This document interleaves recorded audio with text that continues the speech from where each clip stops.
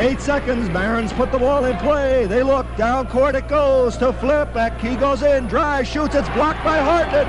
Hartnett with the ball. 4 seconds. Down court the Hemans. 2 seconds. 1 second. The ball game is over. The Miners win it.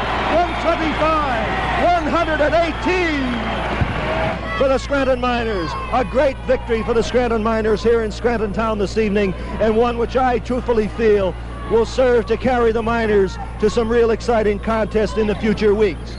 For the Miners, the top scorer playing a beautiful ball game, Jimmy Boeheim with 30 points. 30 points. That's a lot. I didn't score 30 a lot down there. That was pretty good, but yeah, that was a big rivalry game, and it was good to win that game. Big game. Scranton and Wilkes-Barre are pretty close together.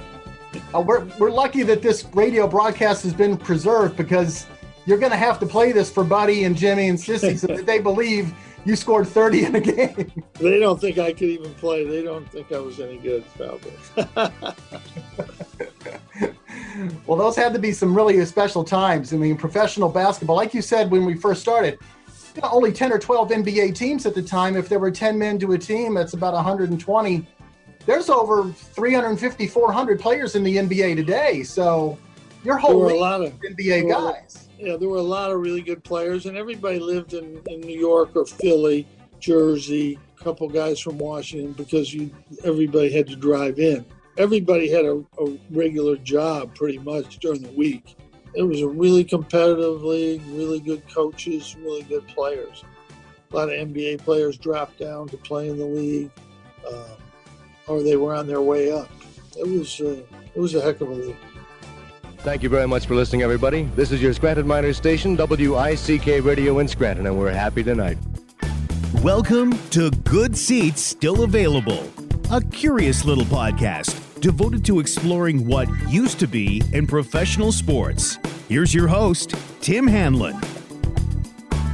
Hey now, everybody. How are you? My name is Tim Hanlon, and of course, this is Good Seats Still Available, the curious little podcast that is devoted to what used to be in professional sports. Thank you for finding us, downloading us, putting us in your earbuds, whatever you do to kind of listen in and digest and ingest whatever we got for you each and every week. We appreciate it.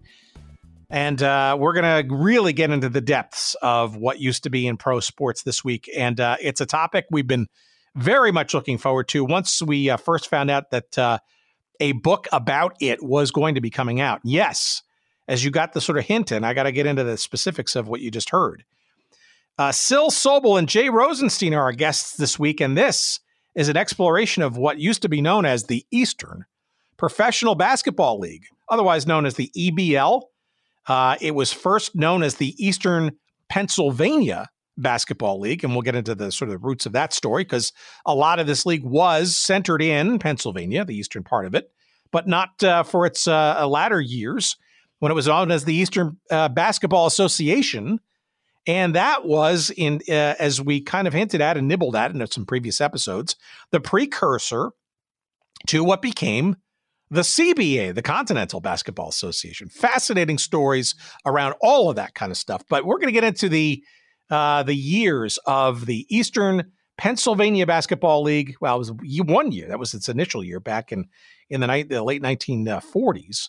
That became for many years the EPBL, the Eastern Professional Basketball League, or shortened the EBL. And we get into a fascinating sort of story. Very, I guess you could call it semi-pro-ish, but it certainly was very much professional. This was around the time during the late 1940s, 1950s, and a lot of the 1960s and the early 1970s before it converted into becoming the CBA and more officially related to the NBA. You might remember those years as somewhat ragtag. I mean, the NBA was itself relatively new back in the 50s, itself having sort of morphed into existence from the BAA and the NBL and some other sort of tributaries, as we've talked about. The ABL, which sort of came and went for a couple of years, was all part of that mix. But this, I guess you would call it a minor league, the EBL, was very unofficially part of that landscape. And we'll talk about with Messrs. Sobel and Rosenstein in a few minutes, some of the relationships, ill-fitting, non-formal, but certainly related. And a lot of the players and the people that sort of made up this league, very much a sort of a hard hat kind of lunch pail kind of deal. Yes, professional, but you were playing in sort of small to mid-sized cities or big towns, if you will, in Pennsylvania largely. They did expand a little bit into some other states and other places.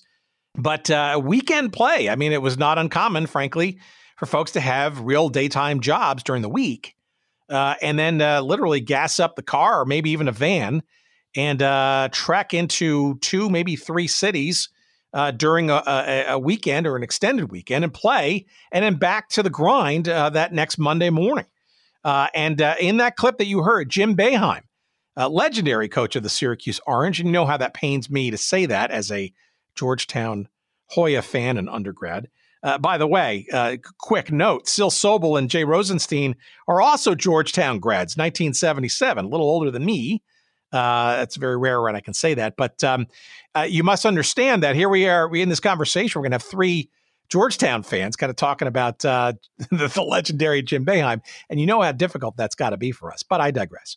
But let's start with that clip. Mike Waters is the Syracuse Post-Standard /Syracuse.com sports writer /editor /producer of this great clip that you can find on YouTube.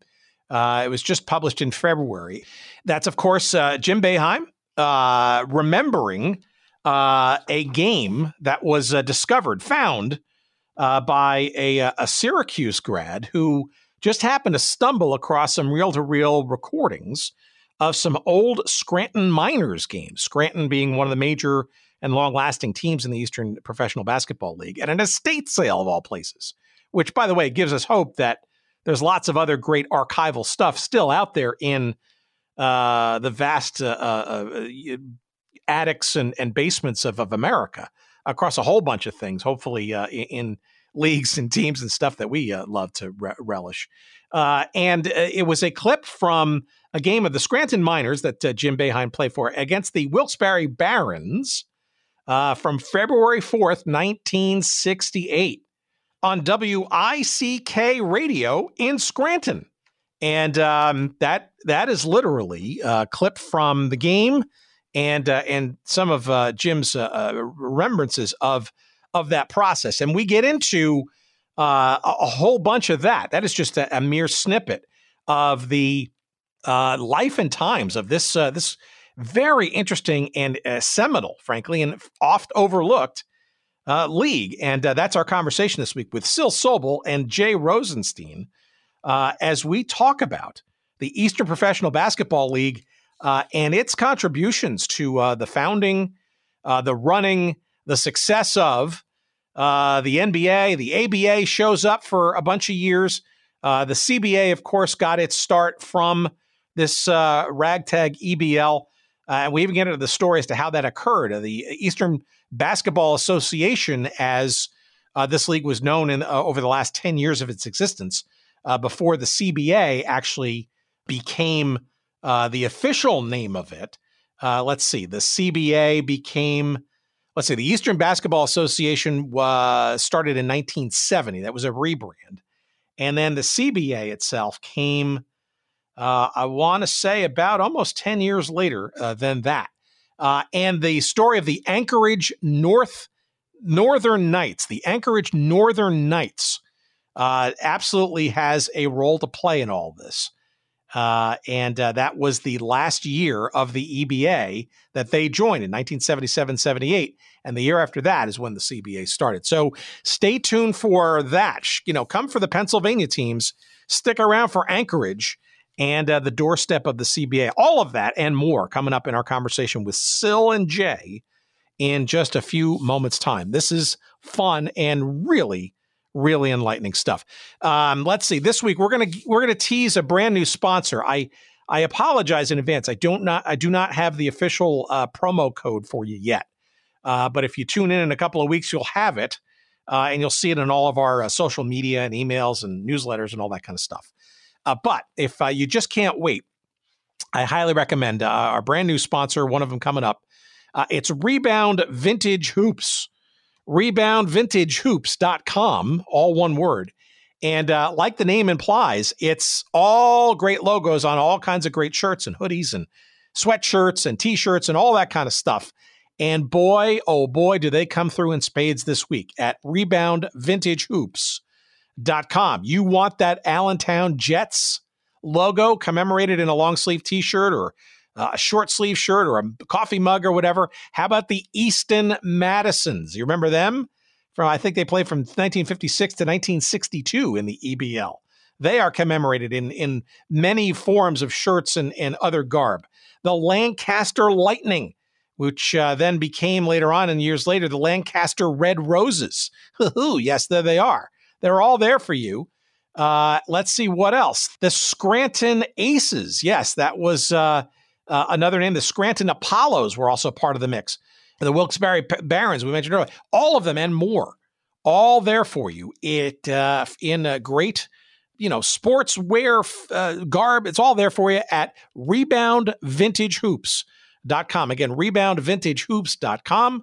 And again, we apologize. We don't yet have the promo code, but we will certainly pass it on to you. And we thank our pal Kevin Schultz for allowing us to bring them to you and timely so for this conversation about the Eastern Professional Basketball League. Let's get into it now, shall we? Here's our conversation with fellow Hoyas, Sil Sobel and Jay Rosenstein. Here's our conversation from last week. Please, as always, sit back and enjoy.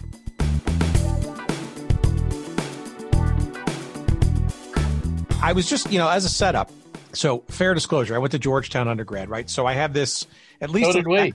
So did we. You did not. Yes, we we did. Come on, really? Class of 77 for both of us. Both of us. I'm class of 77. I did not. Hoyas next, buddy. Holy mackerel. All right. What year were you? Class 88. What? Class of 88. 88.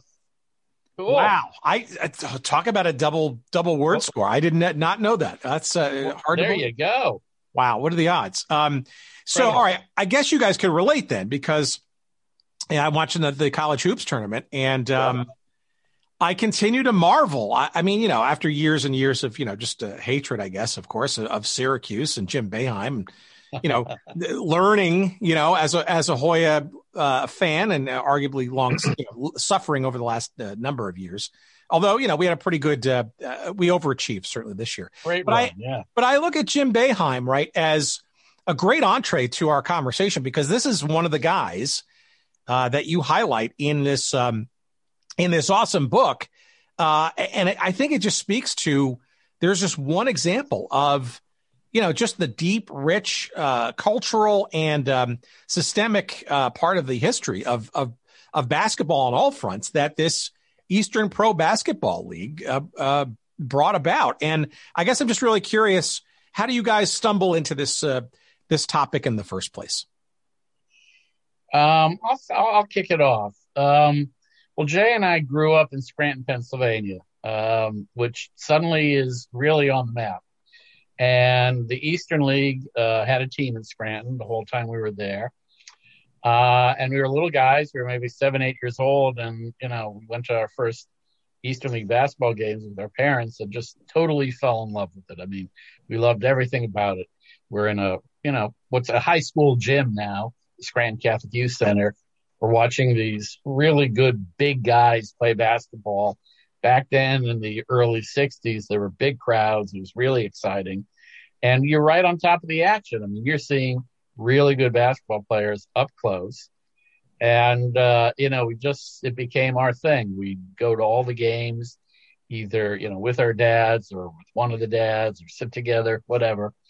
And we grew up, and did this all through high school, went to college at Georgetown together, kind of went our separate ways, but still stayed close and in touch. And always, whenever we get together, there'd always be stories about the Eastern League. We'd start talking because there was some comical stories and some great players.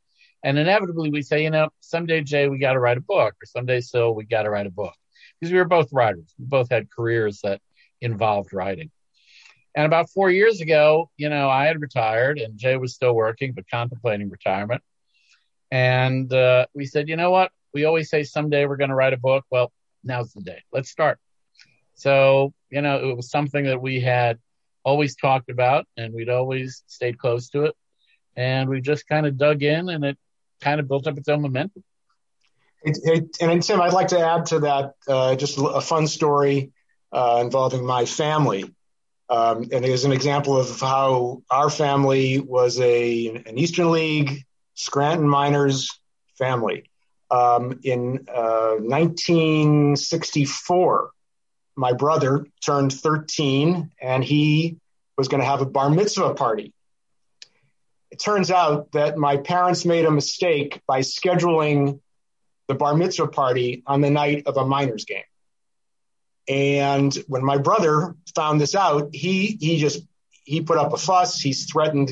I'll go to the party, but I'm going to leave and go to try to watch the game. Oh, that's the other thing. The CYC in Scranton, the Catholic Youth Center, that's where the Miners have played for many years. They were 1 block away from where the venue was for the bar mitzvah party. My brother was saying, I'm going. No, my parents said, no, you can't, blah, blah, blah. Anyhow, the whole thing got resolved because my parents agreed to let my brother and me and our friends and cousins, whatever, listen to the game on a pocket transistor radio. And that's what solved the whole problem. So I think, that's one of my early memories of my belief that, the Eastern League really meant a lot to me and to a lot of other people. So this is a story that's rooted, I guess, literally and figuratively in Scranton. And sure enough, Jim Boeheim, as I was alluding to earlier, shows up in that story because he was part of that team, I think, for a year or two, no? 6 years. 6 years, yeah. 6 years. Okay, there you go. So maybe that's just a nice entree because you're describing a thematic that is very common in our various travels over the last 4 years of doing the show. And that's sort of a childhood sort of memory or introduction, I guess, to this thing called sports, right? Whether it's pro or, and literally in your figurative hometown, right? You're literally getting to see top tier or pretty darn good or close to top tier professional basketball literally on your doorstep. And that's got to be a thrilling and almost hard to believe kind of phenomenon when you're growing up as a kid, right? Literally down the street, going to see some hoops. Well, I mean, and here's the thing, and it really wasn't until Jay and I got into the project. And you're right, this was top tier basketball. But at the time, we didn't realize it because in the 1960s, there were 8, 9, maybe 10 NBA teams. I mean, the league just started expanding in the mid 60s when the ABA came along. So there's, say, 10 NBA teams tops. The roster had 10 players or so. So there are 100 guys in the NBA. Where do the next best players play? Well, the next best league is the Eastern League. Now there are 450 players in the NBA today. So do the math. Those 100 guys in the Eastern League would have been NBA players today, and some of them might have been all-star players today. At least Hubie Brown said that. So, yes, you're right. This is really top-tier basketball. We knew it was good, and we're living in a small town, and we see one NBA game on TV a week. So we didn't have a standard of comparison, but we know these are really good players. And, here we are watching these guys up close and identifying with them. And you talk about Jim Boeheim. Well, Boeheim kind of looks pretty much the same way now as he did then, except he's a little older looking. He was always kind of scrawny. And I think he whines a lot more, but that's me as a Georgetown fan growing up hating Syracuse. But I digress. Well, that was fair. But actually, I got to tell you a funny story at the end of this. But Boeheim was, a skinny guy with glasses. Well, I mean, none of us were giants. And we had a friend, Jay and I, our mutual best friend growing up was a guy named Scotty Greenhouse, who was also a skinny guy with glasses. Well, Scotty adored Boeheim. As a matter of fact, and he had the same kind of round-shouldered, look, and he didn't have much of a jump shot. His jump shot was more like a lean and a push. But Scotty adored Boeheim. And we'd believe Scotty was the one of all of us who ended up having a college basketball career, so he picked the right guy to emulate. But Boeheim came along in the last year. He was a rookie, the last year of the Eastern League before the ABA. And then when the ABA was formed in 1967, 20 to 30 of the best players in the Eastern League all left for the ABA. So Boeheim goes from being like the 6th, 7th man to being one of the top players in the minors and one of the top players in the league. So he actually had a very good career there.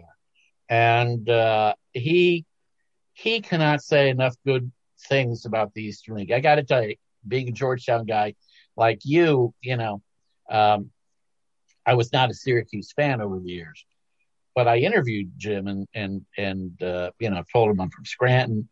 And as kind of low key a guy as he is, he got absolutely effusive when he was talking about the Eastern League. It was clearly a great experience in his life. He loved playing in it, loved the fans, loved the whole experience, loved being a 23-year-old kid who was, a graduate assistant coach at Syracuse, commuting down to Scranton for the games and driving back up, to Syracuse to get there and get 3 hours of sleep before he'd start his graduate courses and teaching and student teaching or whatever and coaching. And really, really was a great interview and just so helpful. So when the interview was over, I said, Coach, I got a confession to make. He said, what's that? I said, I went to Georgetown. He said, well, that's all right. It's a great school. I said, but I got another thing to admit. He said, what's that? I said, my daughter went to grad school at Syracuse. He said, aha, you atoned for your sins. So guy's got a sense of humor. I'm now a big fan. What can I say?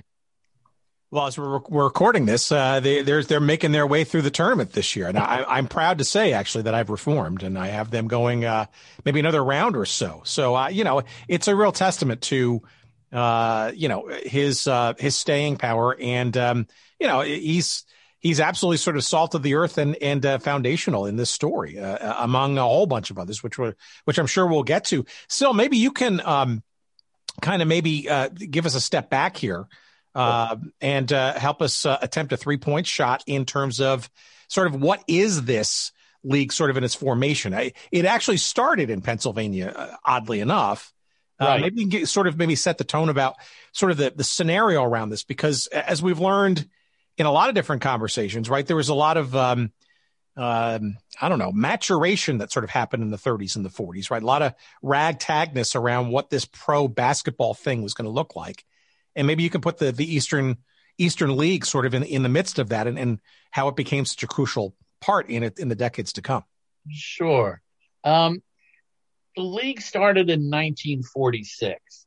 And at that time, there was kind of a post-war boom of expansion, of formation of basketball leagues. You had two major leagues, professional leagues in existence at that time: the American Basketball League, ABL, and the National Basketball League, the NBL. And 1946, World War II is over. You have a lot of athletes, former college players coming back. They're looking to play basketball, make a few bucks. You've got people who've got some entertainment, some money in their pocket, and the economy's starting to boom, and people want to go out. They want to have a good time. So you had a whole bunch of minor leagues, as you say, ragtag, kind of rough and tumble minor leagues, especially in the Northeast, because New York City at that time was the mecca for college basketball, and college basketball was the game. Pro basketball was just sort of transitioning from barnstorming independent teams to organized leagues. And a group of like entrepreneurs and minor league team owners in Pennsylvania, they're in, so some of those rough and tumble semi-pro leagues, and they'd like something a little more professional. They're also hoping to get their teams into like the ABL or another league that's forming called the BAA, the Basketball Association of America, which eventually would become the NBA. So it was sort of a group grope, I guess, in terms of trying to form something along the lines of professional. And it sounds like this was, for some folks, especially in the smaller markets in Pennsylvania and elsewhere, sort of maybe hey, we better get our hats into the ring if we're going to even get into this game. Yeah, I think that's right. And what you see is, a lot of teams forming and changing leagues and changing cities and players playing for multiple teams. And it's really like the wild, wild west. I mean, it's a free for all. There's even, college players who want to keep their eligibility but make a few bucks. So they're playing under assumed names. Or one team of Villanova players, including Paul Arizin, was wearing masks and called themselves the Masked Marvels, and they're playing games.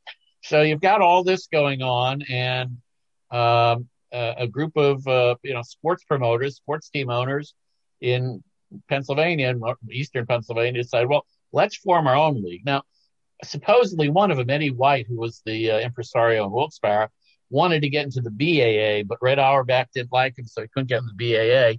So they said, oh, heck with it, let's form our own league. So this is how the Eastern League is formed. They had like 6 teams, 5 in Pennsylvania, 1 in Binghamton, New York. It lasted 8 games, and then they came down to Pottsville, Pennsylvania. And they're getting mostly, Pennsylvania area players, local players.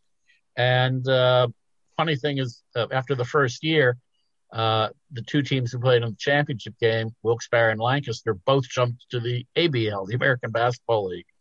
So this is kind of, playing itself out through the late 40s. And in 49, the BAA and NBL merged to form what's the NBA.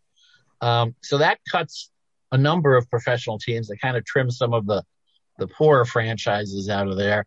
And that frees up some really good players. And now the Eastern League gets its first shot of really talented players around 49 to 50, as some of the former teams who didn't make it through the merger now are kind of letting their players go, and players are looking for good places to play. So that, gets us into the 1950s. The league has got a little more clout. You've got stars like Jack McCluskey and Jack Ramsey, played for Sunbury, and were known as Sunbury's pair of Jacks. Both of them had great coaching careers. McCluskey became a GM in the NBA for the Detroit Pistons of Isaiah Thomas. So the league is starting to elevate, and now that gets us into the mid or early 50s, around 52, 53. And Jay, why don't you take over, because now the league goes through another transition? Sure, thanks, Phil. Well, in 1951, police in New York were alerted to some gangsters, gamblers, whatever you would call it, making bribes to college players to fix games. And the result of that was more than 30 college players, including many of the best players in the country. They were arrested on charges of illegal gambling. These were mostly young players, good kids, but they were poor, maybe immature. Many of them went to prison, jail for a while, and all actually end up being banned from the NBA for life, not just for a year, but for life. These 30 or so players were having to, go the rest of their career without playing in the NBA. And what that meant for the Eastern League was that an opportunity to get those banned players into their league. Initially, in the Eastern League, they didn't want to take the players banned by the NBA, but pretty soon they decided, let's bring them in, especially the ones with the NBA quality, and get some attendance up and so on. And I'd just like to mention the amazingly great players who, you haven't heard of as being NBA because they were banned. So the amazingly great players who did enter the Eastern League in that time. I'll try to go through them quickly, but there's a player by the name of Sherman White. Does that ring a bell with you? Sure. Oh, okay, great. Yeah, well, Sherman White was the best player in the country back in 1950, 51. He's definitely headed for stardom in the NBA. He needed 77 more points to set an all-time scoring record. And then this thing happened. So that was not to be. He ended up joining the Eastern League and immediately became a top star. Sherman White played in the Eastern League for about 10 years. Another guy who, this is a different kind of gambling situation, a guy named Jack Molinas. I imagine you know who he is. Of course. Yep. a great scorer out of Columbia, a genius, as many people have said, an amazing brain. He graduated from Columbia, started in the NBA with the Fort Wayne Pistons. He was named to the All-Star team as a rookie, but he was quickly barred from the NBA for betting on 10 Fort Wayne Pistons games. He didn't bet against them. He said, he was betting in favor of them. The NBA did not want to believe that. And so this Jack Molinas also banned from the NBA, and he had a great career in the Eastern League. And another person, and I guess I'm sure you probably know this name, Bill Spivey. Oh, of course, probably the most. Yeah, of course. Yeah. So Bill Spivey, 7'4" All-American out of Kentucky. Two teammates accused him of gambling, and Spivey said all along, I never did it, and he was never convicted of any wrongdoing. Passed 2 lie detector tests. Even so, the NBA still refused to let him in. And so Bill Spivey ended up in the Eastern League, and he was a great player in the Eastern League for 10 years. And just a couple more names, and I'll let you go, because I know that we have a lot to mention. But I think you'll know these same players. Back in the 1950-51 time period, the CCNY team, City College of New York, was the best team in the country. Yeah, they were a college powerhouse in the day. Exactly. They won the 1950 NIT and NCAA tournaments. That's when the NIT tournament was the main one. And they had great players. A guy named Eddie Roman, who's a center. Floyd Lane, who's a smooth guard out of New York. And Ed Warner, an All-American forward.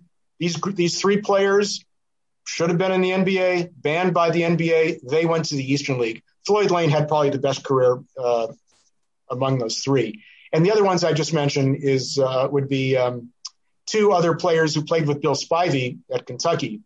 Ralph Beard, he's an All-American guard, and he played in the NBA.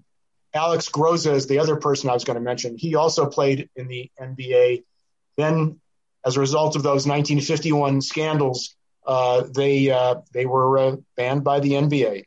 So, So what this also did was give the Eastern League a great opportunity to get super players, good guys, and it put them, definitely is the closest thing to the NBA. Well, in the midst of that, though, that's so. But it's by no means just a quote unquote reclamation project for these players, right? I mean, this is relatively top tier, and I'm guessing that as the BAA and the NBL and the remnants of the ABL kind of all sort of come together to form what ultimately becomes the NBA, this EBL is kind of, is still out there and showing some quality play, but I'm guessing that most of the spotlight, I guess, from the national professional side of things is kind of going towards this new NBA thing. And where does that leave the EBL and maybe not so great with maybe some of that tarnish, or does that not have an effect, or is that just does that fade into the background? The EBL at that time is an acknowledged minor league. I mean, it's a weekend league. It's not, a full-time league playing, full week schedule. So it's acknowledged as a minor league. It is well known in basketball circles. Players who are up in the NBA on their way down, particularly if they're located somewhere on the Eastern Seaboard, they're going to end up playing a few games in the Eastern League or going back and forth up and down between the Eastern League and the NBA. So you've got the Eastern League, you've got a few other professional leagues that are kind of popping up in the Midwest and the West Coast. They kind of come and go. And then, of course, you've got AAU basketball. AAU basketball was still going on in the 50s. And it was legit, but, the Eastern League is the acknowledged top-tier minor league in the country. the NBA is still struggling, at this time in the early 50s. That's an important point. Keep going, but that's lost on a lot of people. That's the formational years, right? It is not what it is today. I mean, for example, in the 50s, the best basketball team in the world was the Harlem Globetrotters. They weren't just entertainers. They weren't just showmen. They were really good basketball players who, because of the color line, which we'll talk about, soon, in the NBA, they didn't have any other professional opportunities. So they played on basically a barnstorming team, the Globetrotters, playing their foil, the team that traveled with them. But in the late 40s or in the 40s, there were also tournaments where they were playing NBA teams and beating them. In fact, when they lose games to NBA teams, people said it was because Abe Saperstein, the Globetrotters owner, didn't want to offend the NBA. He wanted to get his team in the NBA at some point, so he didn't want to keep embarrassing them. But the NBA got off the ground because Abe Saperstein and Eddie Gottlieb, who was the owner of Philadelphia and one of the giants in the NBA's founding, were good friends. And Saperstein agreed to play exhibition games as kind of the warm-up to NBA games. So you go to Madison Square Garden and you get a banner, Harlem Globetrotters playing. Second game, Philadelphia Warriors versus New York Knickerbockers. People would come to see the Globetrotters play and maybe or maybe not stick around for the NBA game. So, this is NBA basketball in its early years. It's not really a big time thing. It's not maybe until George Mikan, and the Minneapolis Lakers start getting good. You're getting into the mid 50s, late 50s. The league starts picking up some stature, but the Eastern League is a step behind. And in terms of, competitive quality, particularly once the gamblers, the guys implicated in the gambling scandal, the fixers, as they were called, joined the league. You had Sherman White, you had Jack Molinas, you had Bill Spivey, who would have been the center between Mikan and Wilt. Bill Spivey was, as Jay said, 7'3", 7'4", whatever, big guy, could shoot, could move. He would have been the great center of the 1950s. But he's playing in Scranton and Wilkes-Barre. So you've got really talented players there, but they're playing on a pretty small scale. And within the basketball community, certainly well respected and well known. But the important part of this story is that they're really ours. The Eastern League teams belong to the people of Scranton, they belong to the people of Easton, the people of Allentown, and these cities really fall in love with these teams. And there's this love story going on, and these rivalries going on, particularly between Scranton and Wilkes-Barre, which kind of grew out of, the coal country rivalries back in the days when each town had its own baseball teams, and each coal mine had its own teams. So you had all these little rivalries going on in these small towns, and it was an intimate thing. Yeah, why don't we talk about that? So give us a sense of sort of what these games were like, where they're played, how big or how small the audiences were, how integrated into the fabric of these communities. I mean, you're mentioning kind of weekend-ish kind of play. I mean, are these folks living and domiciling in those markets? Are they kind of, vagabonding their way in and out? And give us sort of some days in the life here of what this is like, especially in the 50s and maybe early 60s as things are starting to gel all around them, I guess, too. Well, yeah, I think to me, it goes back to, fans in small towns, very, rabid boosters of these hometowns, highly vocal. Affordably priced, I'm assuming, as well. Yes. Also, I don't know if Still mentioned this, these gyms were usually, at least in the 50s, 40s, 50s, and maybe early 60s, smoky gyms. There were no restrictions on smoking, and there was a lot of smoking done in those games. You would see men in, nice black or blue coats. I mean, and suits, coats, whatever. They stepped up to come to the Eastern League game, by dressing up. What else? It's just I'll tell you something else that Sylvan and I, did. After Eastern League games, the players would go in, they'd shower, come out, and they'd mingle with each other. A lot of these guys knew each other. These players were very, very receptive to, talking to a kid. I've talked to many, many, many times to players after games, and it's just like, oh my God, these guys are amazing athletes, and I'm sitting next to them. So that's kind of part of my memories. So what do you have on that? Well,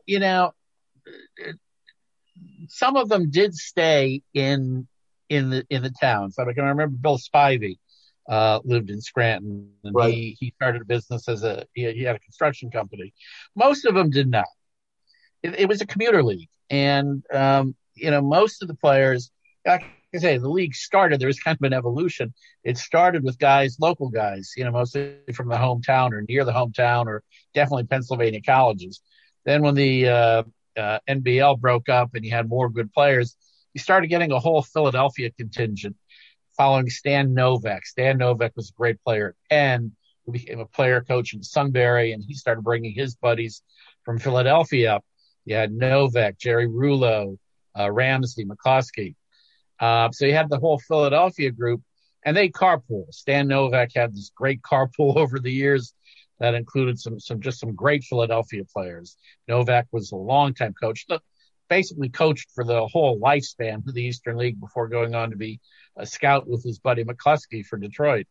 Then when the guys from the Fixers came in, they were mostly New York City oriented. So you had New York City carpools. And I mean, the stories are told, and they're absolutely true, about players, kind of meeting someplace in New York or at King of Prussia Mall outside of Philadelphia and saying, all right, who's going to Scranton? You go in that car. Who's going to Allentown? You go in that car. Who's going to Trenton? You go to that car. And you'd be riding in the car with players from the other team. God help you if there was a fight, and there are often fights in the Eastern League. I don't know what happened on those ways home sometimes when you had opponents getting in the same car together. But, so these guys, they're driving to games, and, it's a vagabond kind of lifestyle. They work, a full-time job back in their home city. Sometimes those games are late, and sometimes, it's winter, and you're driving back roads in Pennsylvania. You get stuck in snowstorms. There were some horrific stories of some of the storms these guys had to drive through, and they're driving through the night, and they're getting back first thing in the morning. So, you kind of had that going on. These guys, they were gym rats. They loved playing. They'd do anything to play. And some of them did harbor dreams of getting up to the NBA. But, back then, an NBA player is making $7,000 in the 50s, certainly $7,000 for a season. The guys in the Eastern League are making maybe $100, $150, if it's a real good player, $200 a game for a 28-game season, and then hopefully they'll get in the playoffs and make a little more. But you add that to, them having a full-time job as a teacher or coach or salesperson or whatever, they're making decent money. So, they weren't taking that huge financial hit, and career-wise probably getting ahead by not being a fringe player in the NBA and playing instead in the Eastern League, picking up some money on the weekend and starting their careers. So it was an interesting existence, certainly during, like I said, the first 10, 15 years of the Eastern League. Things started changing in the 60s, but during the formative years, you kind of had that real, there was a pioneering spirit to it. How about, you go ahead. Tim? Yeah, go ahead. Yeah, hi. While we're talking about driving, there's an interesting story about a guy named Bill Green. I don't know if that name rings a bell with you. That one does not. Okay. Well, Bill Green was the top draft pick of the Celtics in 1963. He was I think he was about 6'8", big guy, tough guy, could have played in the NBA, but he never did. And he never did for one reason. He had a fear of flying. He was a tremendous player, All-American at Colorado State. In addition to being drafted by the Celtics, he was drafted by the Boston Red Sox and the Dallas Cowboys. He was an amazing player, but in his senior year of college, he was on a terrible flight going back after a game, going back to Colorado. He was quoted as saying the plane was out of control. There was baggage flying everywhere. People are praying, all that stuff. He had a second situation like that, a tough flight. And he just said, I can't do this. I am never going to fly again. Celtics brought him to training camp. They, what was I going to say? They offered professional help to see if they could, clean him of these issues he's got. And he would not. He said, no, I can't do it. And he never played in the NBA. He played for 8 seasons in the Eastern League, mostly with Wilkes-Barre and Scranton. Really a solid player. And yeah, he was. I think Stan Pavlik, who said that even the players he was on his team, they were scared of him. He had that look, and he was a tough guy. But anyhow, that's I think a really interesting story.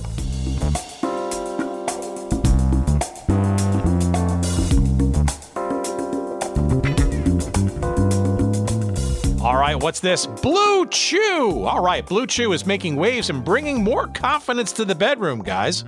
Hey, Blue Chew is a unique online service that delivers the same active ingredients as Viagra and Cialis, but in chewable form and at a fraction of the cost.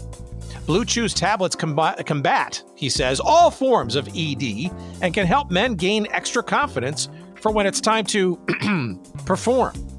Blue Chew is an online prescription service, so no visits to the doctor's office, no awkward conversations, and no waiting in line at the pharmacy. And it ships right to your door in a discreet package.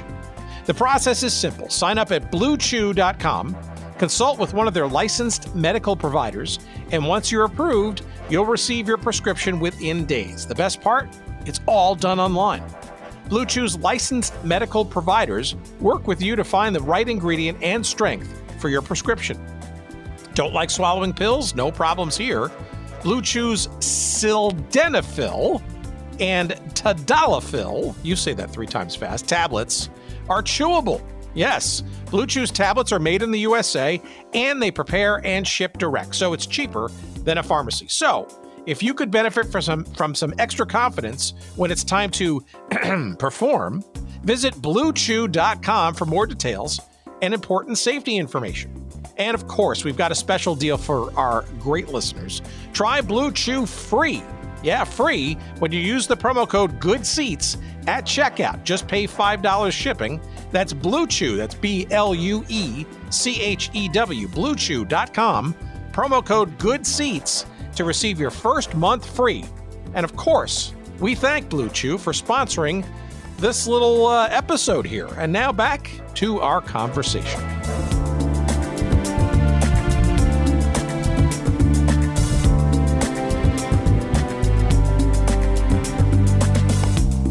Explain to me then, though, the dynamic of these players, and I also want to get maybe to the ownership too, maybe and the towns and where the cities that they're playing in. Because all the while, right, in the 50s and the 60s, there are a number of situations, I guess, sort of on the top tier pro level, right? The formation of the NBA from the 2 or 2.5 tributaries that sort of created that. In the early 60s, you have Abe Saperstein with the American Basketball League and the 3-point scoring line and that kind of stuff. And then by 1967, of course, we all know the ABA was starting to get off the ground too. So there was, plus this NBA was starting to solidify at least somewhat, right, with some major, rooting and thing in places like New York and Boston and the like. So I guess what I'm trying to get a sense is what's going on in the mindset of the players and the owners and the fans around this Eastern League. While these professional endeavors, top tier professional endeavors, shall we say, are really starting to kind of at least make some gallant attempts at making this professional basketball thing, much more major league than it was. I got to think that there's plenty of folks in the Eastern League that are looking at that going, either I don't necessarily want to be a part of that for whatever reason, because I can make a decent living, or I don't have fear of flying or whatever, or maybe I need to be setting my sights for this bigger show that's sort of finally coming into fruition. There's a lot there, Tim. Let me try to pick some of it apart, and then Jay can jump in too. What you've got right now, right now being the 50s, are players who see basketball possibly as a career, but more likely something they just really enjoy doing and competing. And financially, particularly if you've got a family, not necessarily something that you can hang your hat on. So really top players, yes, they're really trying to make it into the NBA. But those fringe players, those bubble players, they got a choice. They can hang around, make some money, be a professional basketball player. Or if they've got kids and, a career, it kind of makes sense for them, or at least for some of them, to just, like I say, play weekends and stay in the Eastern League. But that's for some players. For other players who would really like the opportunity and have the ability to play in the Eastern League, in the NBA, the Eastern League is kind of all that's open to them because of race. Because what you also have going on in the 50s is very limited opportunities, an unwritten quota. Most former players and observers, officials would say that unwritten quota going on in the NBA of at first 1 and maybe 2 or 3 African American players per team. So you had a lot of great players who today would be NBA All-Stars, who didn't have the opportunity to make it into the NBA because of race. The NBA broke the color barrier in 1950, right? Chuck Cooper, Sweetwater Clifton, Earl Lloyd, and then later Hank Dezzoni joined the league. The Eastern League had 3 or 4 African American players its first few seasons. Then there was no African American players for a couple of years. Then when the guys involved in the gambling scandal came in, a large number of African American players, and that just continued, so that by the late 1950s, early 60s, the Eastern League, if not predominantly black, was certainly 50-50. It was mixed. The Eastern League had its first all-black starting lineup in the 1955-56 season. The NBA didn't have one until 1964, the Boston Celtics.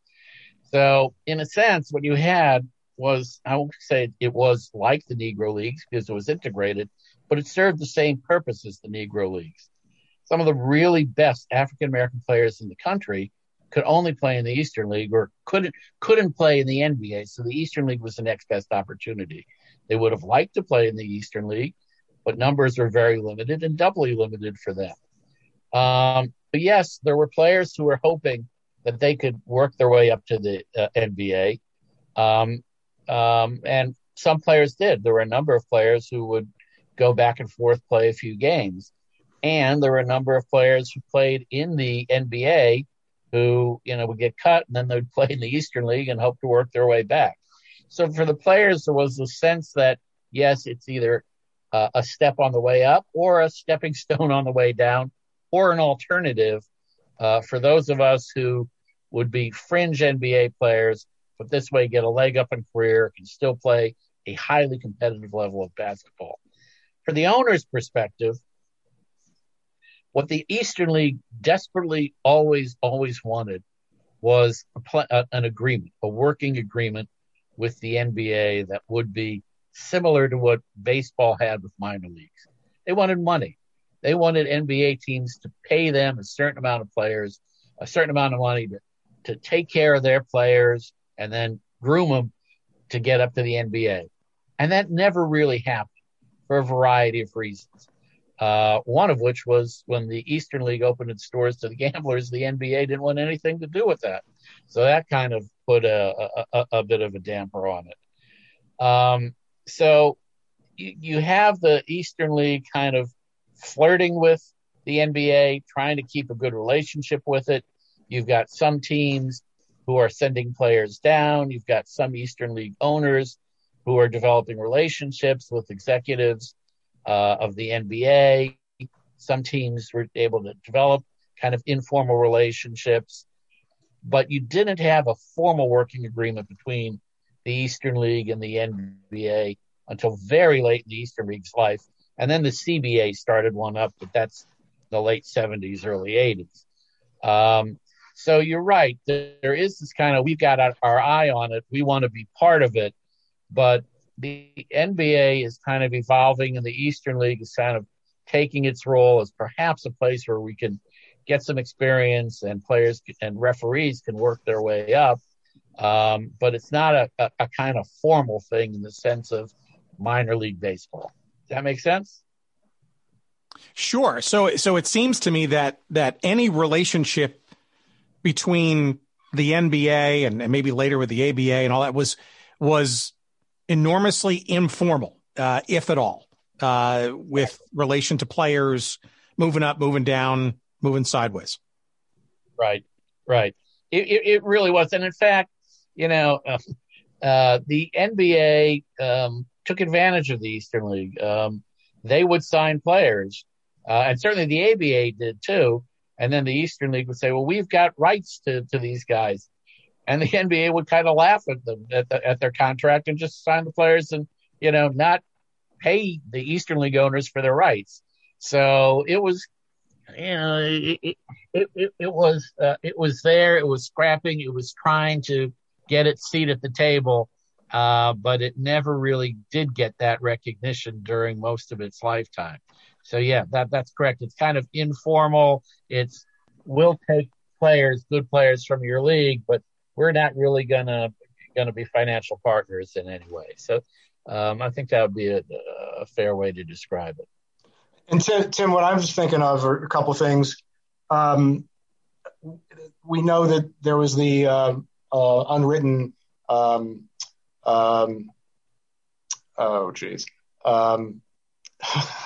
So what's the word? The quota, unwritten quota on black players. In addition with that, the NBA teams felt that the black players weren't playing the right way. They were, too loose, too fast, and many of the NBA teams stuck with the big colleges. They did not recruit from the historical black college teams, and that was their loss. That the Eastern League was able to benefit from, bringing in players like Cleo Hill, and who else? Wade Bellamy from Florida A&M University. Great players who could definitely have played in the NBA, but wasn't for them. Yeah, and the other thing going on in the NBA, the kind of players that they took, certainly for most of the 1950s, the African American players who were allowed into the NBA were role players. The owners did not want African American players who were going to be stars. As Jay said, Cleo Hill's the classic example. They didn't want their scorers to be African American players.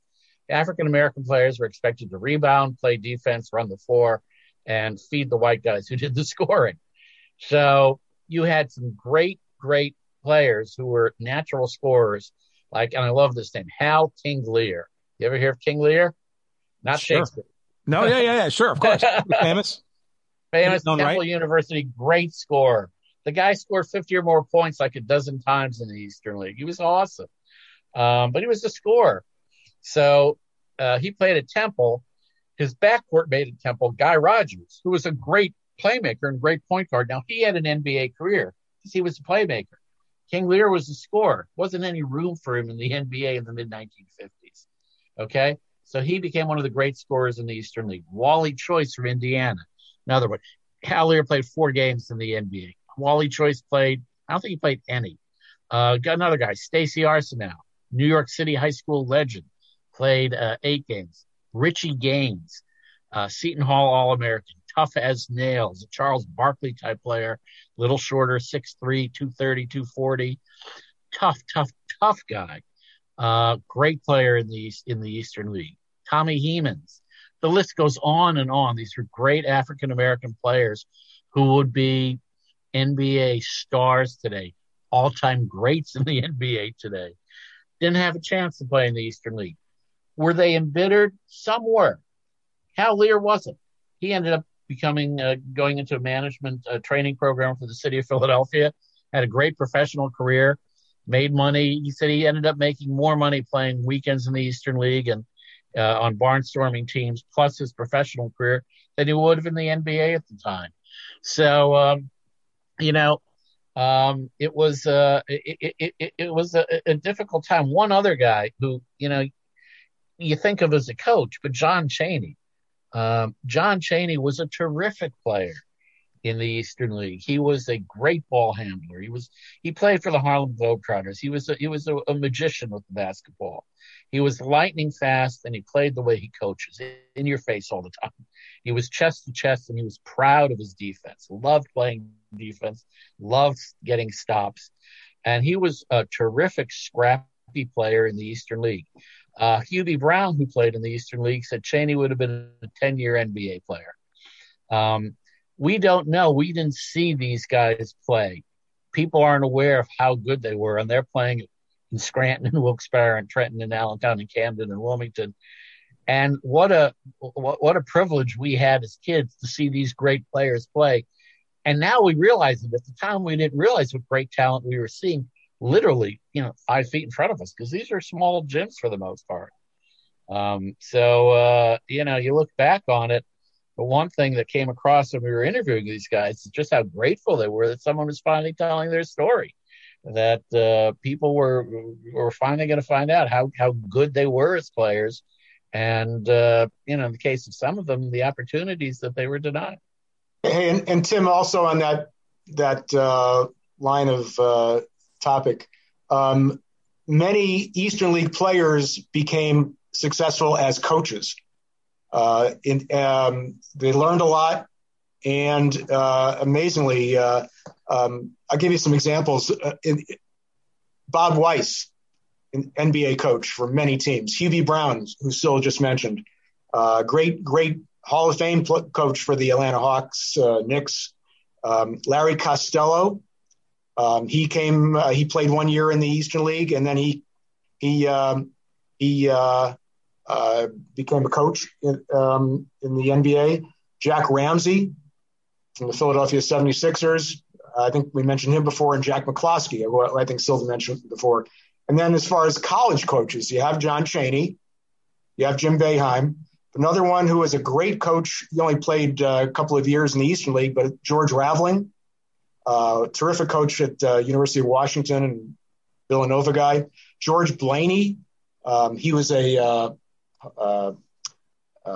he coached head coach at Holy Cross and Seton Hall, and he was the assistant coach at UConn, and a bunch of others. So these players learned a lot in the Eastern League, and they're definitely succeeded.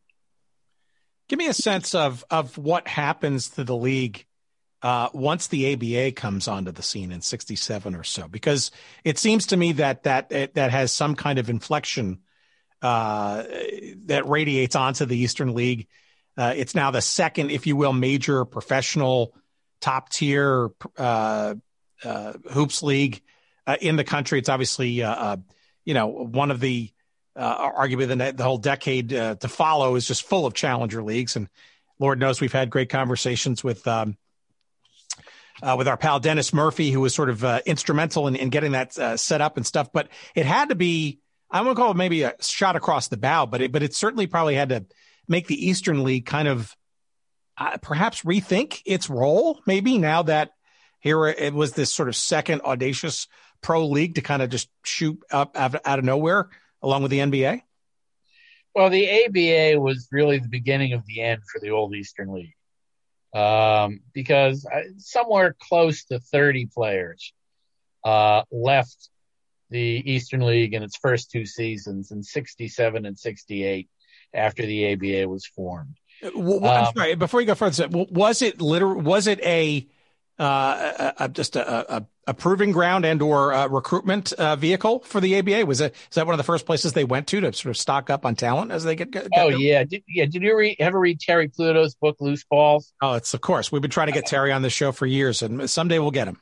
That describes what it was like. They were going everywhere looking for players. But one of the places they looked was the Eastern League.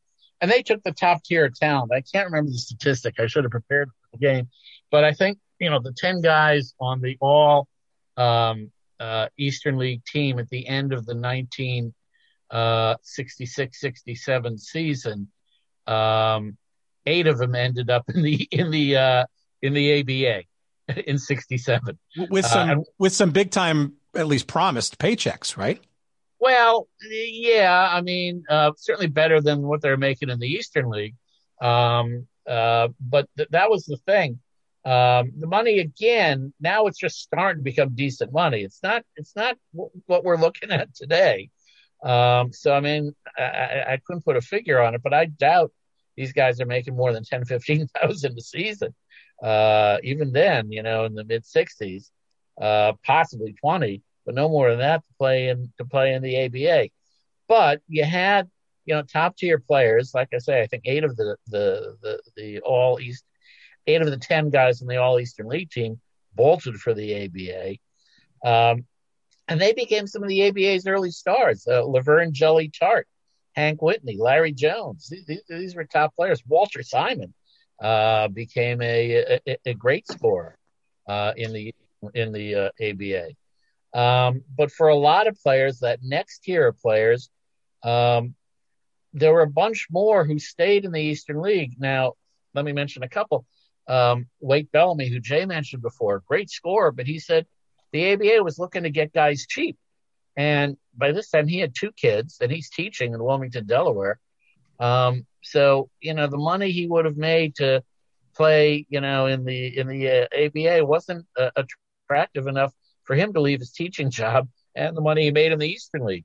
Same thing with Swish McKinney, one of the great names ever. Cleveland Swish McKinney, but everyone called him Swish. You ever hear Swish McKinney? I have now. Oh, well, there you go. Yeah, he's something. One of the greatest players.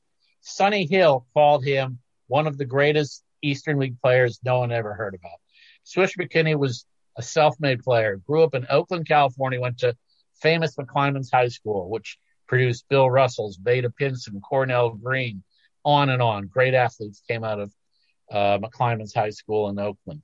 Swish was a high school athlete. At 16, the principal tells him, basically, you've passed all of our classes. There's no more courses available for you to take.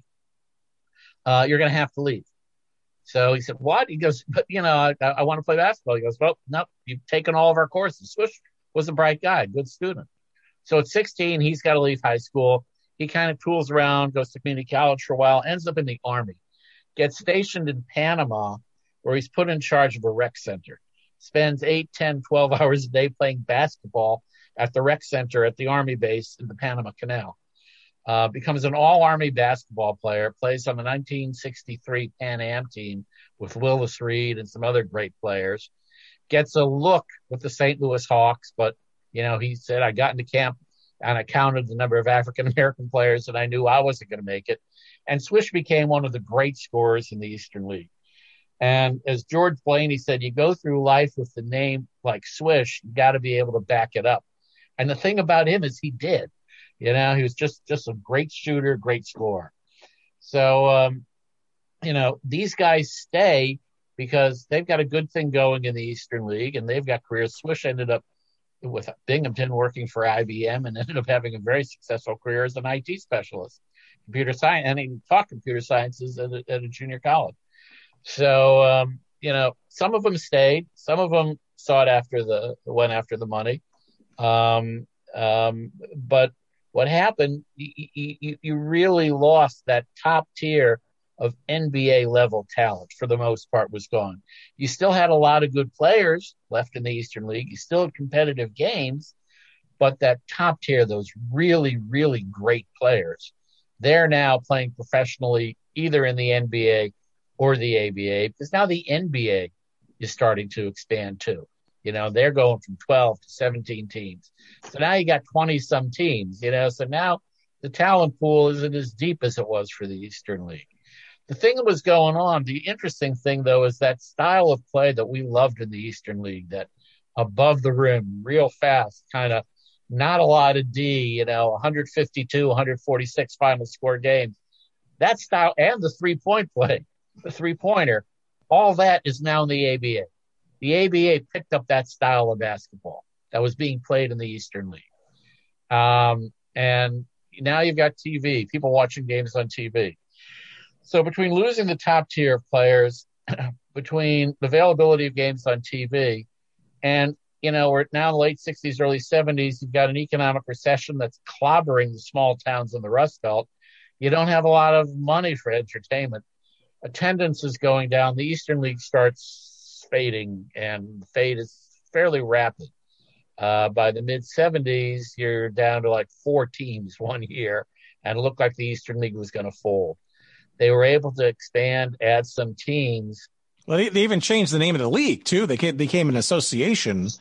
I'm wondering if that was the beginnings of harboring some kind of, I don't know, at least consciousness or understanding that if they were going to continue, even maybe in a, I don't know, perhaps official someday minor league capacity, that they would have to kind of, I don't know, up their game somehow in terms of structure and coordination and locations. And I don't know, I'm projecting. No, you're right, because the whole idea of changing to the Eastern Basketball Association was to create a parallel to the American Basketball Association and the National Basketball Association. That was the thinking behind it at the time. And they are still. So wait a minute, I'm sorry. So you're saying that at least in name and maybe in assumption that they were trying to maybe kind of at least frame up the idea of being in perhaps an equal third league?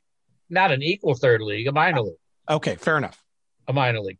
They never aspired to be an equal third league.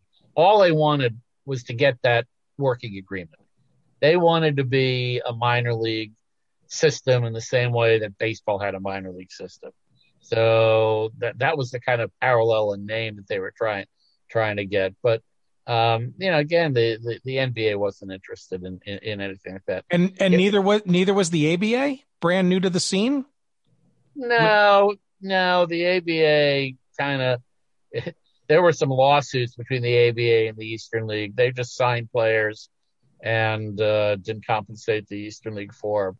So there were, the early years of the ABA were. I mean, that was also kind of a Wild West situation. You had teams and ownership groups coming and going. The last thing the ABA was going to do was commit to some sort of financial arrangement for supporting a minor league. They were just lucky to keep each team afloat and get their seasons going. And the ABA was formed basically hoping that, whatever team survived someday would be able to merge with the NBA, which is what they did. Yeah. So, Oh, by the way, basketball not necessarily required for being an owner in the league. And as we learned from Dennis Murphy, a lot of it was, hey, let's get these franchises sold first, and we'll figure out the rest later. Exactly. And to the extent there were Eastern League players who could, work their way up to the ABA or the NBA, great. But neither of the two major leagues felt there was any reason for them to develop some sort of financial relationship with the Eastern League. Eastern League was kind of on its own. All right, let me just let's just sort of get to sort of near the end here, and then Jay, I want to kind of maybe wrap up with you with some some notable names and or legacy kind of components of this. But I think it's important to kind of maybe sort of set the tone for, I guess, the end of what is now the EBA. Because it's important to sort of leave this on the doorstep of what ultimately it becomes in the latter part of the 70s. But it's interesting because it seems like the 70s are dominated for this league in that sort of vein of trying to become somehow more formally related to the big NBA as sort of a feeder / minor league sort of component. I think that's kind of what essentially happens by the end of the decade. But I think it's really interesting. We talked about this on email. There's an interesting story about one of the teams that comes into the mix that kind of just forces the issue. And I think it'll be obvious once you describe what that team is and why they were brought in. Yeah, we're talking about Anchorage, Alaska. And I guess it's 1975, I believe. And there's a new owner, a new commissioner of the Eastern League. And I got to tell the story of how Steve Kaufman became commissioner of the Eastern League. The Eastern League had 4 teams left at the end of the 1974-75 season. It looked like it was going to fold. The commissioner had been one of the former team owners who was kind of a part-time commissioner, and he didn't really want to do it anymore. The league was kind of folding. They're looking for a new commissioner. And there's this young lawyer in Philadelphia named Steve Kaufman who loves sports, and he's got a CPA, he's got his law degree, and he's starting a tax accounting firm, and he's like 26 years old. And his father-in-law just, loves talking about Steve. And his father-in-law goes to this diner every morning outside of Philadelphia for breakfast, and he's a regular. And one of the other regulars, Stan Novak, who's the longtime great coach in the Eastern League. And the father-in-law talks to Novak and says, I've got a son-in-law who would love to work for your league. Novak says, have him talk to me. So they arrange to get together for lunch. Novak meets Kaufman. Kaufman says, I really love sports. I'd love to get a job in the Eastern League. I'll do anything. I'll keep score. You name it. And Novak looks at him and says, how'd you like to be commissioner? And Novak's thinking, Kaufman's thinking, you must be nuts. But he goes, well, I got to think about it. And then he said, I literally woke up 3 o'clock in the morning going, what do you mean think about it? Of course I got to do this. So Kaufman becomes the commissioner of the league at 26. There's no rules. There's no bylaws. There's nothing. This is all an informal seat of the pants league, all word of mouth, all handshakes. So he's trying to dress up this league, form this league. Somehow a few other teams are added. And now they're not the small Pennsylvania teams now. They're kind of going out into slightly larger cities like Springfield and Quincy, Massachusetts, and Brooklyn's got a team. And Kaufman gets a phone call one day from a guy in Anchorage, Alaska, who basically says, we got a lot of oil money up here. We love basketball. We'd like to be part of your league. So Kaufman takes it to the league owners, and all the, Pennsylvania small town owners are going, oh, wait a minute. Anchorage, Alaska? Well, Anchorage, they want to be in the league so badly that they've offered to pay travel expenses. They'll guarantee, travel expenses and expenses for making the trip. So, the league owners are still skeptical. They think, this is going to be costly someday for us if we have to travel out to Alaska.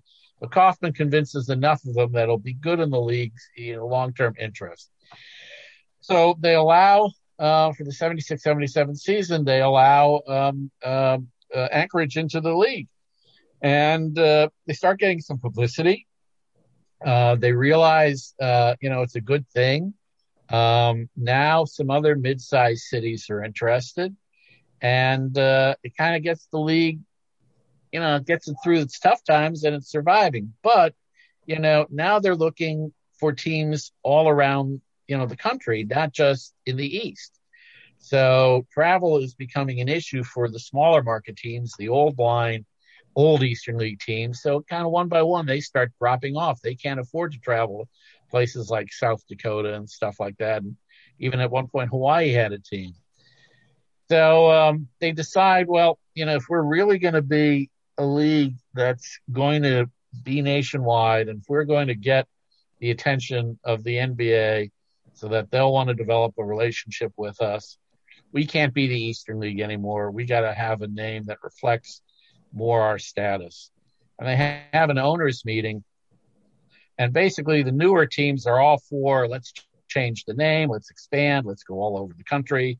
And the 2 or 3 owners left from Pennsylvania are digging their heels and say, no, we can't afford this. It's going to kill us. So Steve Kaufman is no longer the commissioner now. He's gone on. He's now become a player agent for some of the former players who played in the league. The new commissioner is a guy named Jim Drucker, and Drucker convinces the league that the owners to change their name to the Continental Basketball Association to reflect the fact that they are now a nationwide continental league. And he promises that if the small town owners can't afford it, the league will buy their franchises at a fair market value. And that's basically what happens. The league expands to mid-sized cities that have arenas and have corporate sponsorship. And one by one, all of the old Eastern League teams leave. Drucker gets a relationship with the NBA where they will pay a certain stipend each year to the league, to the CBA, and provide players. And more importantly, the CBA becomes the a training ground for referees. They start providing referees for the NBA. So that long-awaited, long-sought-after relationship with the NBA finally comes to fruition, but not until after the Eastern League is gone with the CBA, the Continental Basketball Association. Kind of a metamorphosis, right? In order to live, you got to die, right? And it just seems an odd way to finally get to what for years and years was sort of on the radar as a hope for this league that really kind of had some really humble origins, and almost to the end was a decidedly Eastern and almost Pennsylvanian league. It was a mom and pop league, no doubt about it. And it evolved, it developed, it stayed on in a new form, but it lost that kind of local small town character that made it distinctive and that Jay and I fell in love with when we were kids. I just can't imagine, a 5,000 mile away franchise.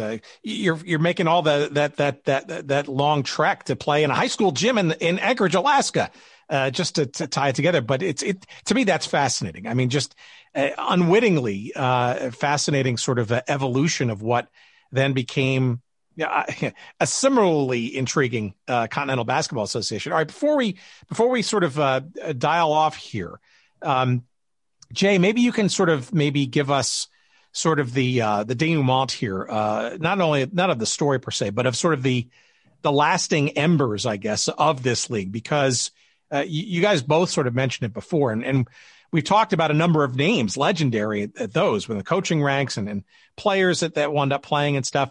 But it seems to me, based on what I've read in this book and what you sort of have hinted at during the course of our conversation, that there was, an absolute sort of, hagiography around this, right? Despite all the challenges of travel and the low pay and the not even minor league status, if you will, with respect to, say, the ABA or the NBA, there was just absolutely, it seems, almost to a person that was part of this league, a love and a fond reminiscence around a league maybe that didn't get its due until maybe fairly recently as we dig into this. Well, one thing that I think of is when we have spoken with players and coaches and so on, how they wanted to talk about the way it was in the old days, and especially in the quirky things. Now, you just mentioned high school gyms off in Alaska or whatever. The Eastern League was well known for having quirky gyms. Especially one in Sunbury, Pennsylvania, where the gym had a wall so close to one of the baskets that the players had to go up vertically to make a layup. That same gym had a stage right next to the playing floor.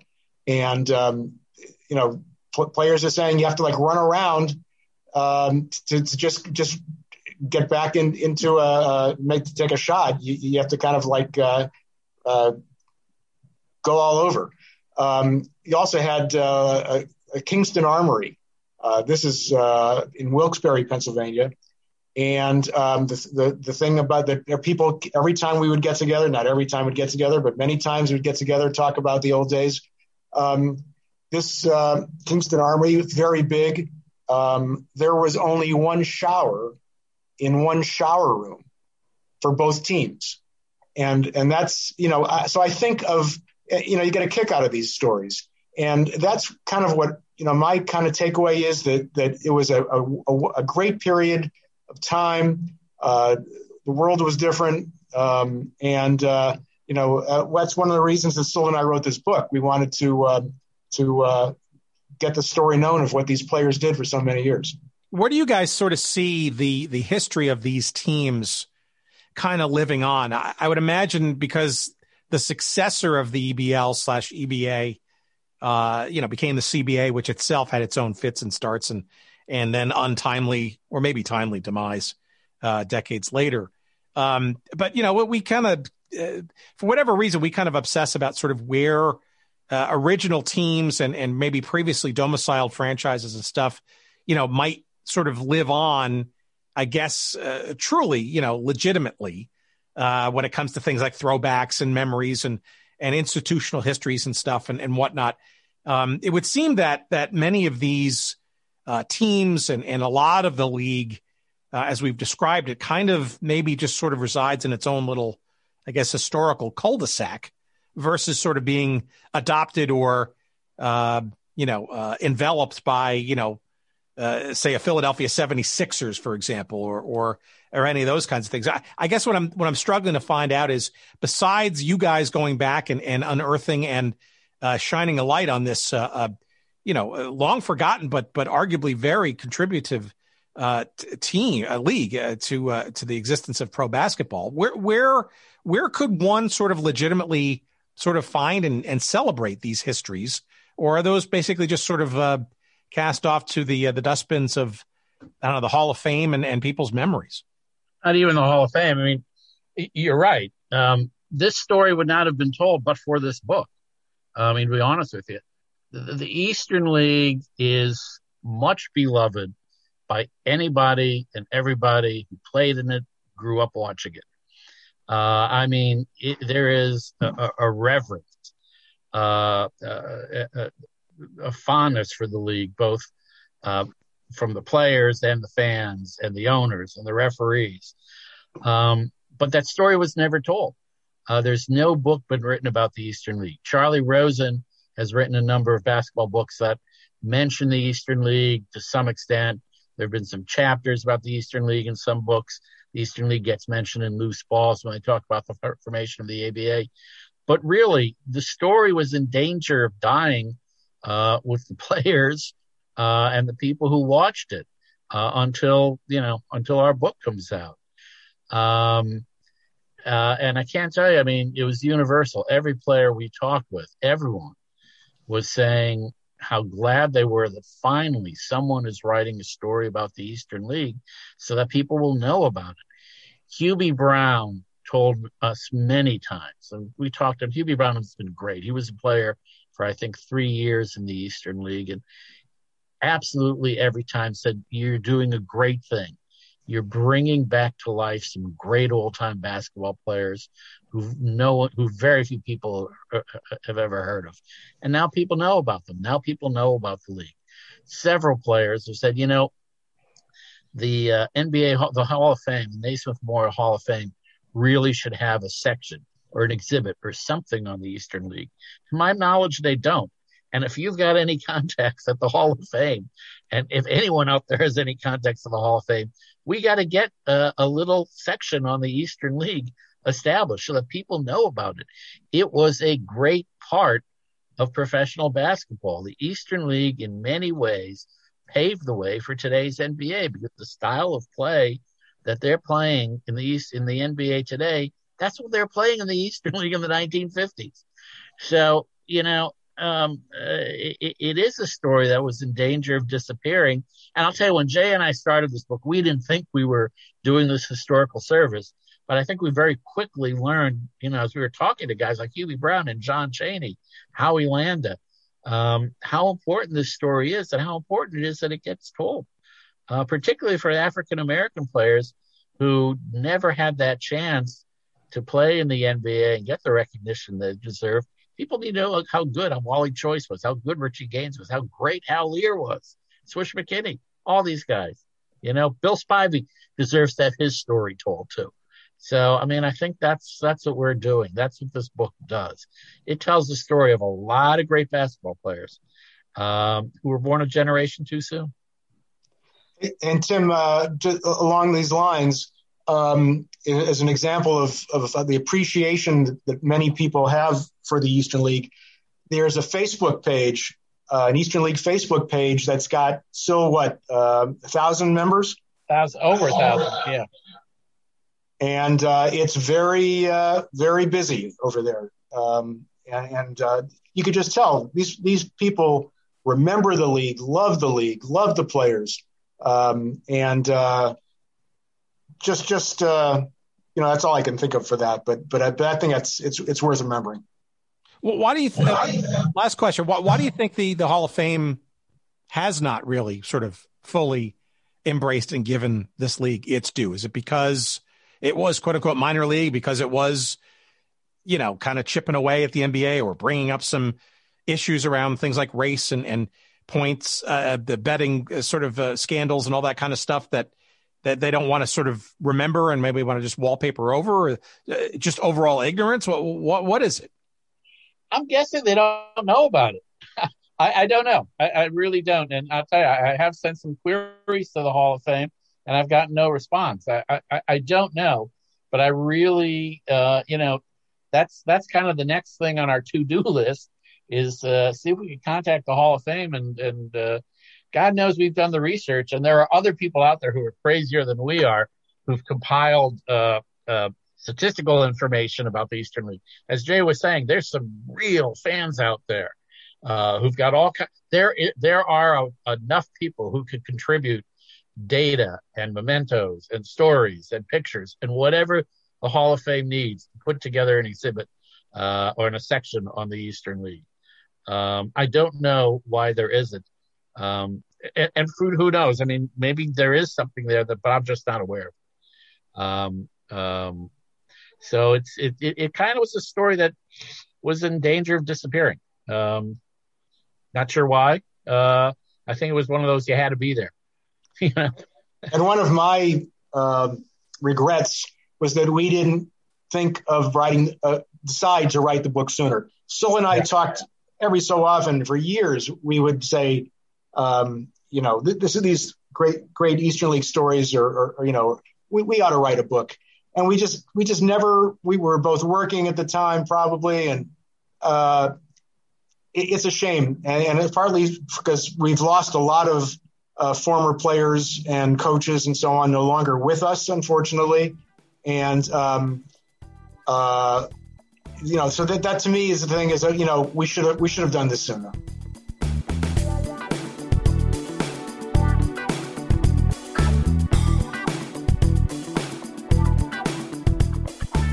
All right. Our thanks to Jay and Sil. That was great. Shame on all of us for not knowing more about this great league and very much a solid part of the fabric of the pro game for sure, and arguably the collegiate game too. Right? Jim Boeheim lives and breathes very vitally in the Syracuse basketball firmament. Again, much as it pains me to say that, wink, wink, nod, nod, and just part of the legend of this league. And thank goodness for his great memories, and thanks greatly too to the guys for finally putting it into convenient book form, and hopefully not the last of the explorations by them and us into the mighty Eastern Professional Basketball League, or perhaps the Eastern Pennsylvania Basketball League, or maybe even the Eastern Basketball Association. Whatever way you remember it, just remember it, will you? And we thank all those gentlemen for for those contributions and then some. Let's get you a copy of this book, shall we? It's called Boxed Out of the NBA, Remembering the Eastern Professional Basketball League. It is by our guests this week, Sil Sobel and Jay Rosenstein, forwarded by the great longtime sports writer Bob Ryan. It is available from our friends at Rowman and Littlefield. Let's see. I think it's officially being released on the 14th of April. So depending on when you're listening to this, it is either soon to be released or it is already out. If it's in the soon to be released category, by all means, go to Amazon.com or there are plenty of other places you could pre-order it, or go to our website at goodseatsstillavailable.com and search up this episode number 209. And just click on the link and you'll give us a few shekels of love and consideration. Thank you very much. And you'll be whisked away to Amazon and you can pre-order it there and you'll get it just as soon as it's out, either in Kindle form or in hardcover. If it is the 14th or after of April, what are you waiting for? You absolutely have no excuse now. Same rules apply, just that you'll be able to get the book probably within a day or so of ordering it. So either way, you will have this book sooner rather than later. It certainly won't be too long, and highly encourage you get it. I've had the pleasure of having it in my hot little hands, at least digitally, for at least the last 4 months or so. And it's chock full of great stuff. And you basketball fiends will eat it up for sure. Highly encouraged, again, Boxed Out of the NBA. And we appreciate you considering a purchase. And we also appreciate you, again, visiting our website at goodseatsstillavailable.com. That's where all of our old episodes and all of our current and future episodes will be found. And of course, you'll find all of our social links there. Twitter at GoodSeatsStill, Instagram at GoodSeatsStillAvailable. On Facebook, I think we're at GoodSeatsStillAvailable as well there. And you will also be able to find a link to our email address, which happens to be hello@goodseatsstillavailable.com. Always happy to have your notes from that. And on the website, you will find a link, should you like to receive it, our weekly email newsletter. Gives you a little tip sheet as to what we're going to be talking about this coming week. Let's see. I don't know how much we want to say to our pal Jerry Payne. How could we forget Jerry? The great doctor, the good doctor. Good, great, depends on the day, depends on the time you ask him. But we, of course, always appreciate his efforts. And thank you for, of course, twiddling the knobs and adjusting the sound and making us sound somewhat decent. Once again this week, thank you, kind sir. And of course, thank you to everybody out there in listener land. We'll talk to you soon. More good things afoot and coming up. Stay safe, please. And please, let's also enjoy some spring. We've all earned it, I think. And take care until next week. Bye.